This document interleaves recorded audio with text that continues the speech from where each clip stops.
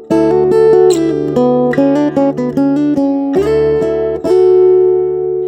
am Solus Veritas, and this is the Defending American Exceptionalism podcast.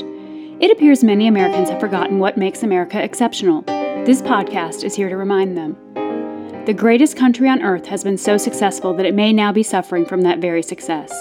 The lack of any real suffering in recent decades has made it all too easy for people to criticize and malign the greatest country ever to have been established by man, while sitting comfortably in their centrally heated homes, watching big screen TVs, interacting with their fellow men primarily through social media, and experiencing life events via virtual reality video games.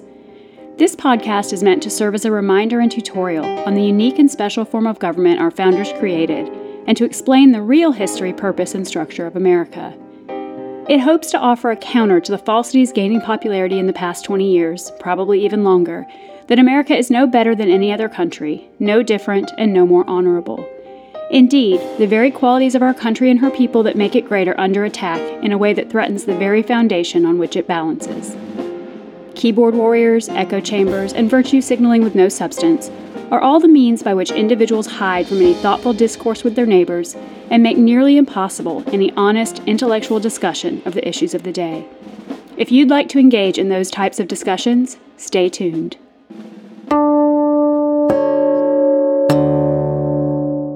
This episode is being recorded on October 2nd, 2023, episode 112. Let's talk term limits. When the framers drafted the United States Constitution, there were terms, but no term limits. This approach is consistent with the general concept of self-governance, for how are we free to govern ourselves if we cannot elect the officials of our choosing?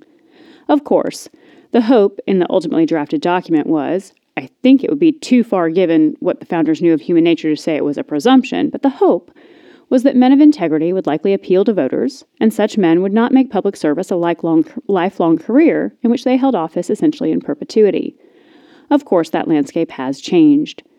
For 150 years, there was no legal, constitutional or otherwise, restriction on the number of terms an individual could serve as President of the United States.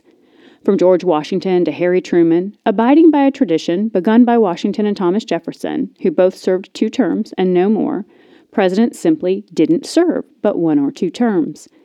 In the case of George Washington, he indicated he had not set in stone a belief that a president should or could not serve more than 2 terms, and that he would have served longer if he believed he could benefit the new republic by doing so. But he thought he had done all he could do. Jefferson actually did believe that 2 terms was enough, no matter the man and no matter the state of affairs. From that time forward, it was the norm for presidents to serve no more than 2 terms. But in the early 20th century, that tradition would be turned on its head, the 3rd and 4th election wins of Franklin Delano Roosevelt. FDR died in office at the start of what would have been his 4th term, but during his time in office, he had caused so much upheaval politically that the stage was set to consider whether it was even good for the nation to allow one man to hold that much power for that long. It did not help that FDR's failing health, in a lot of ways comparable to the deterioration of our present officeholder, made him unable to work as many hours or do as much as he moved on in his time as president, and there was a lot of concern that he would not survive his last term, which turned out to be legitimate. Concern was also increasing that serving in the position that long was leading the country down a path of presidential tyranny. As a side note, it is interesting to consider the various arrangements our founders debated in deciding how the president would be selected and how long he would serve, with the likes of men like Alexander Hamilton and James Madison, at least at one point in the debate, supporting possible lifetime appointment for the position, much like today's Supreme Court justices. In the end, however, a delicate and incredible balance was created in which individual citizens had an indirect role in electing the president to a 4-year term.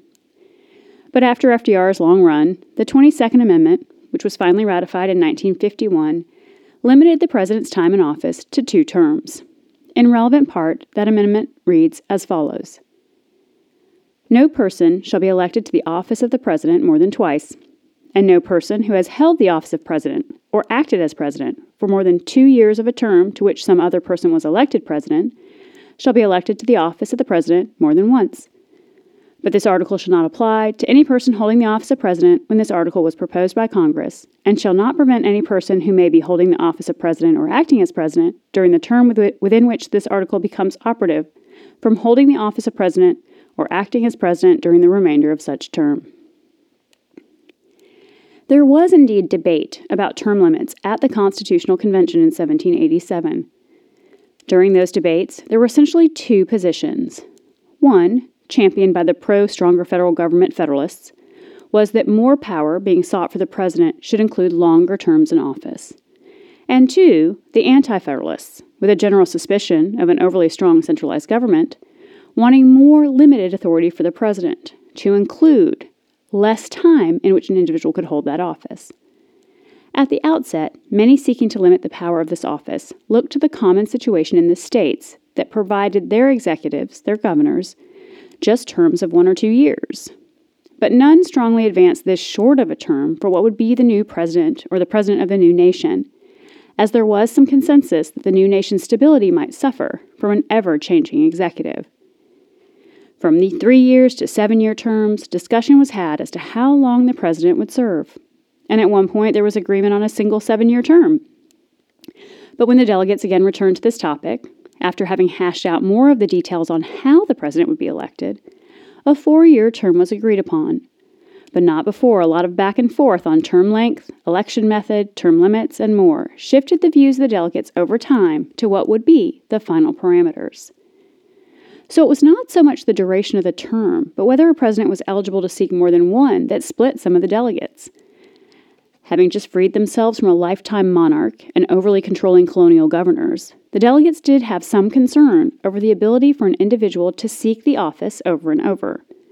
Nonetheless, the fears of an all-too-powerful chief executive ultimately were calmed, not by limiting the number of terms, but by the unique way in which it was decided the president would be elected. Rejecting proposals for election or lifetime appointment by Congress, the ability for citizen participation without direct and total citizen control led to creation of the Electoral College, which it was believed would act, in concert with the limited federal government being constructed, to restrict the president's power, such that including term limits was no longer necessary. The demonstration by FDR that the system the founders created might now suitably restrict that power in the modern era resulted in the 22nd Amendment. In other words, though it might have been the intent that by having less direct citizen participation in the election of the president, that the right men would be chosen and that they would not become tyrannical in office, following FDR, the concerns of a tyrannical presidency arose once again, and the 22nd Amendment restricted the presidential terms to 2.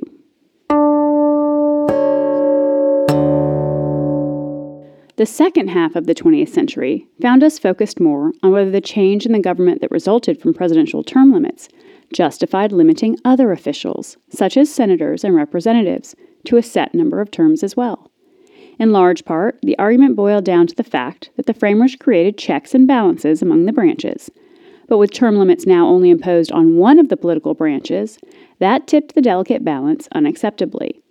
That is an attractive argument, and it is made even more attractive by the number of congressional members who make a nearly lifelong career out of holding office, and do so well past their prime in terms of age. But what really are the arguments for and against term limits for Congress, and is there merit in imposing such limits only on one chamber of that body or on them both?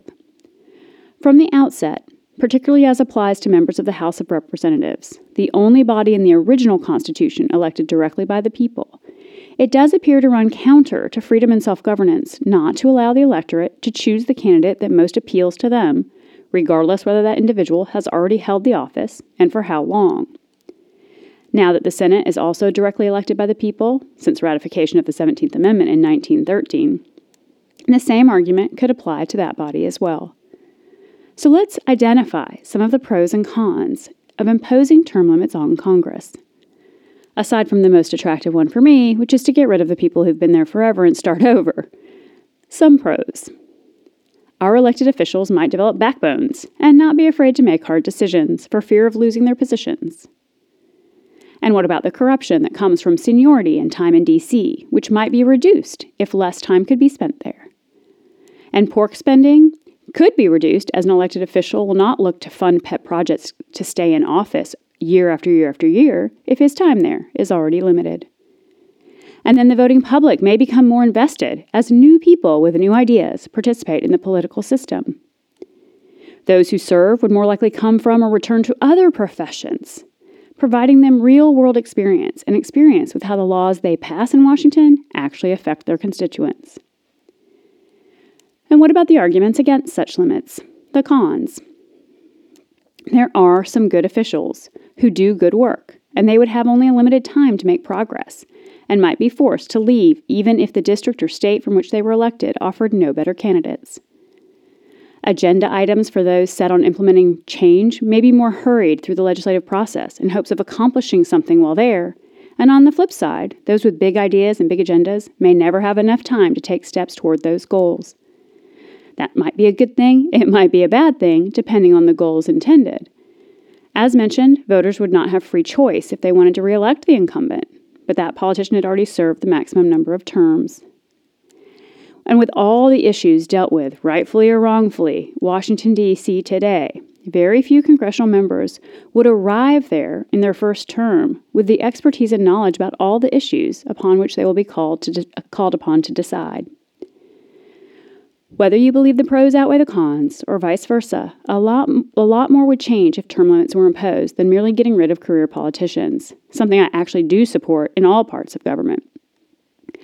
But another consideration is what happens at this point, not when the nation was founded, not even in its first 100 to 150 years, but today, where the largesse of the federal bureaucracy has already run amok and places in the hands of unelected employees more power than even most of our elected officials.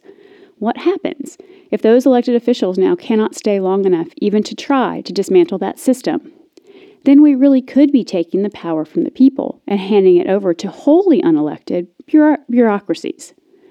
I still like the concept of term limits, but only as a small part of a much larger and much more challenging agenda to reduce the size of every aspect of our federal government. Today's debate about term limits is not just about whether we now should impose on Congress what was imposed last century on the president, but whether the Supreme Court justices, who now have lifetime appointments, should have set terms. So let's explore term limits in that scenario as well.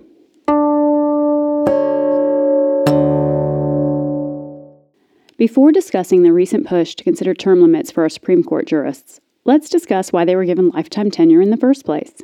The intent was clear in not subjecting these judicial officials either to election or to set terms, and that intent was to insulate them from politics. Where once appointed, a justice does not have to be concerned with keeping his job when rendering decisions. Judges are then free to decide cases as they deem them to be correctly decided under the law. No doubt, modern discussion always seems to assume these justices are acting with political concerns and intent, or to affect a certain political agenda, and some may be. But the fact remains that if they had to run for re-election every 4, 7, or 10 years, they most certainly would have at least in the back of their minds how any given decision might alter their chances of re-election. The same would be true if they were appointed for a single term. For what are they positioning themselves for but the next job after their time is up? To create a judiciary that was independent of the political branches and not swayed by the ever-shifting political breezes of society, providing for an appointment process for life was the framers' answer. Once confirmed, the justice owes no one in order to keep his seat. This arrangement sets us apart from many other nations and from how the states generally handle their judicial offices. As in most of these other circumstances, judicial officers have term limits or mandatory retirement ages, and may be either appointed by other officials or elected by the general public.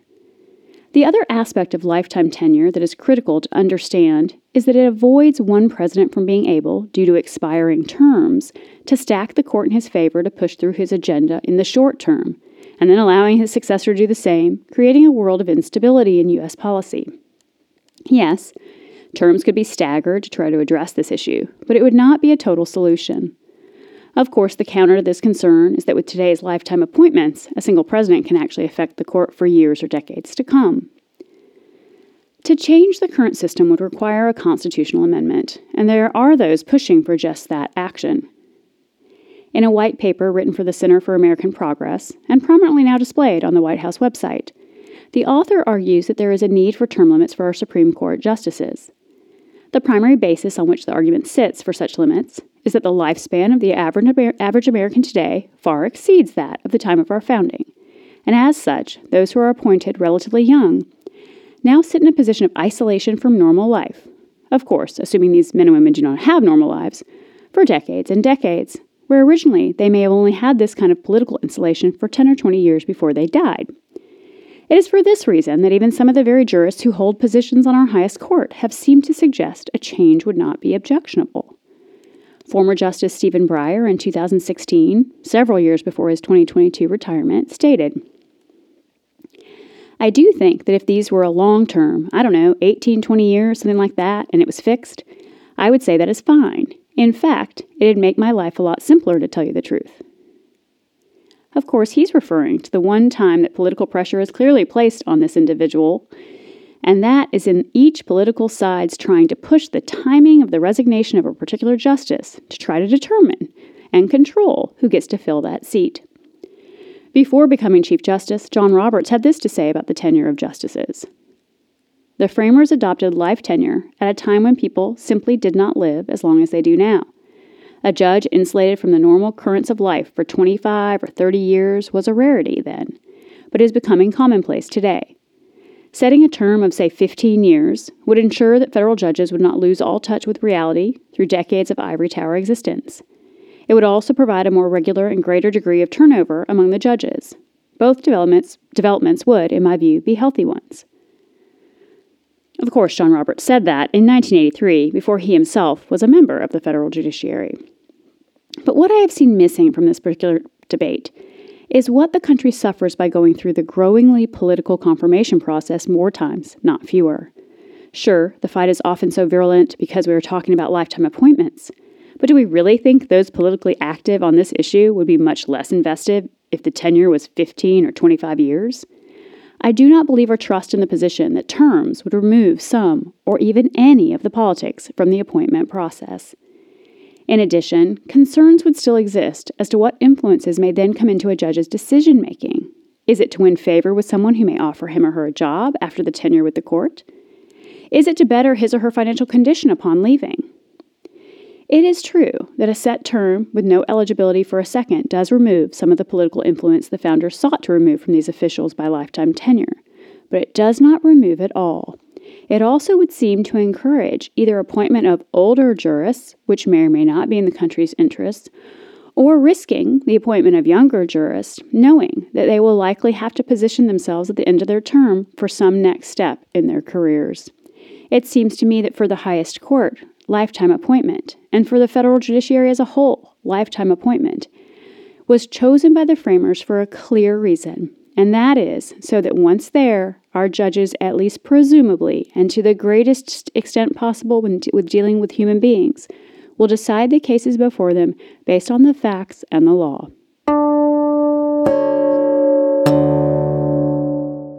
So what does all this mean for the future of additional term limits? First, the chance that term limits will actually come to fruition for members of Congress is, at least right now, highly unlikely. The change, like the change for president and any change to the Supreme Court, would require a constitutional amendment. The only ways to amend the Constitution are either for a 2/3 vote in both chambers of Congress to approve and then send the amendment to the states for ratification, or for 2/3 of the state legislatures to call for a constitutional convention. These supermajority actions have slim to no chance of happening in our current circumstances where politics is so evenly divided. So why all the talk about term limits? Dissatisfaction with government, likely. And polling has regularly shown that often as many as 80% of voters, regardless of party, claim to support term limits for Congress. But the next question must be, then why are so many members of Congress regularly reelected by this same electorate? It can only be because these same individuals who are for term limits in theory are still willing to vote for their representative or senator for multiple terms. Sure, it may also be because without term limits, the incumbents have a distinct advantage in the election cycle that lessens the chances of someone from their own party challenging them or from an opponent from the other party unseating them. If the incumbent has an advantage, from everything from name recognition to fundraising skills to just political know-how, and can maintain his or her party nomination, then who wins that particular seat may come down more to whether the voters lean more toward the incumbent's party or the opposing political party, not on whether the voter, if he or she had a choice, would pick that particular candidate. Nonetheless, until voters are willing to step up and find new blood and insist that incumbents not live in office, it is highly unlikely that those who in fact are making their living that way are going to support a limit on that lifestyle. Term limits is likely a good idea in theory. Under the right circumstances, maybe even in practice. The real problem is that unless and until other parts of the system are reformed, if they ever are, term limits are both unlikely, and if by some miracle they were imposed, they may actually tip the balance in unexpected ways, giving us different but no better problems. It's also possible term limits would cure a lot of political ills, but that is speculative at best, especially in the face of such a large and powerful nation with so many thousands of people having their hands in a part of its operation. At this point, I still favor term limits for Congress, but want attention focused elsewhere first. Let's really try to fix the monstrosity that is our federal government. Let's get our budget in order. Let's ensure we're insisting our federal government focus first and foremost on our nation's security and less on our daily domestic lives. And then, if we can shift any notable power back to the states and streamline any parts of the machine that are now so engorged that corruption is almost a given, then let's talk about what public service really means. Stepping away from your other contributions to society, your family and your community through your work, to serve a greater good on a temporary basis.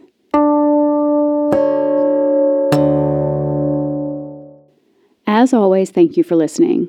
I do believe the imposition of term limits on the president altered the ingenious balance our framers created. But I also believe that the fears of a weaker president as a result of term limits have not come to fruition, and in fact, the opposite appears to be more of a problem. An office that has usurped more power in the 21st century than could have been contemplated by the likes of Washington or Madison or Hamilton or Jefferson. We hear outcries of a broken Congress, but also of a tyrannical president. And wasn't that what term limits were intended to avoid? If they couldn't do it for a single office holder, can they do it for 535? I don't know the answer to that question. I do know that politics should not be a career. It should be a step away from your career and daily life to offer service to your community for a temporary time period. How we get back to that idea is less clear. Alexis de Tocqueville knew that America was something special, but he also saw the risks in any system reliant on men. He saw the risk of tyranny in what he saw as inadequate protections against it. Maybe he would have seen term limits as a step toward such protection, maybe not, but he did see some risk when he wrote the following.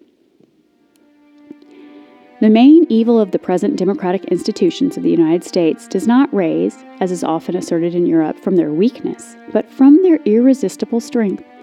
I am not so much alarmed at the excessive liberty which reigns in that country, as at the inadequate securities which one finds there against tyranny. Next episode, I will discuss, in the light of the death of Dianne Feinstein, how extreme politics has become, in the United States as elsewhere, the norm.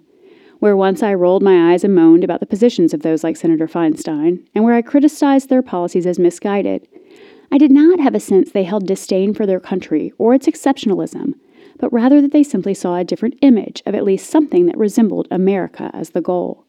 One could argue to some degree correctly that the steps of Feinstein's Democratic Party always intended the extremism we're seeing today, but it is clear that if some in her ranks and in her time were striving to undo America's foundations, many of those in her group and of her colleagues were unwitting participants in that mission.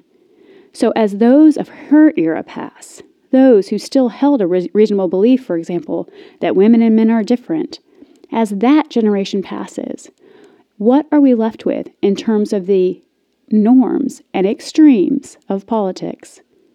Until next time, stay free, be brave, search for truth, defend our Constitution, and God bless America. If you've enjoyed this podcast, please consider leaving a 5-star review on Spotify, Apple Podcast, or wherever you listen to podcasts. And if you can share the podcast with just one person, we can continue to further its entire purpose, to encourage real and civil discourse in society about the state of our nation. If you wish to help this podcast continue, you can contribute to support it by going to the podcast page on Spotify and clicking the Support This Podcast button. The Defending American Exceptionalism podcast is written and produced by Solus Veritas. Original music by Canticum Octar. Special thanks to Moralis Scepter. Copyright 2023.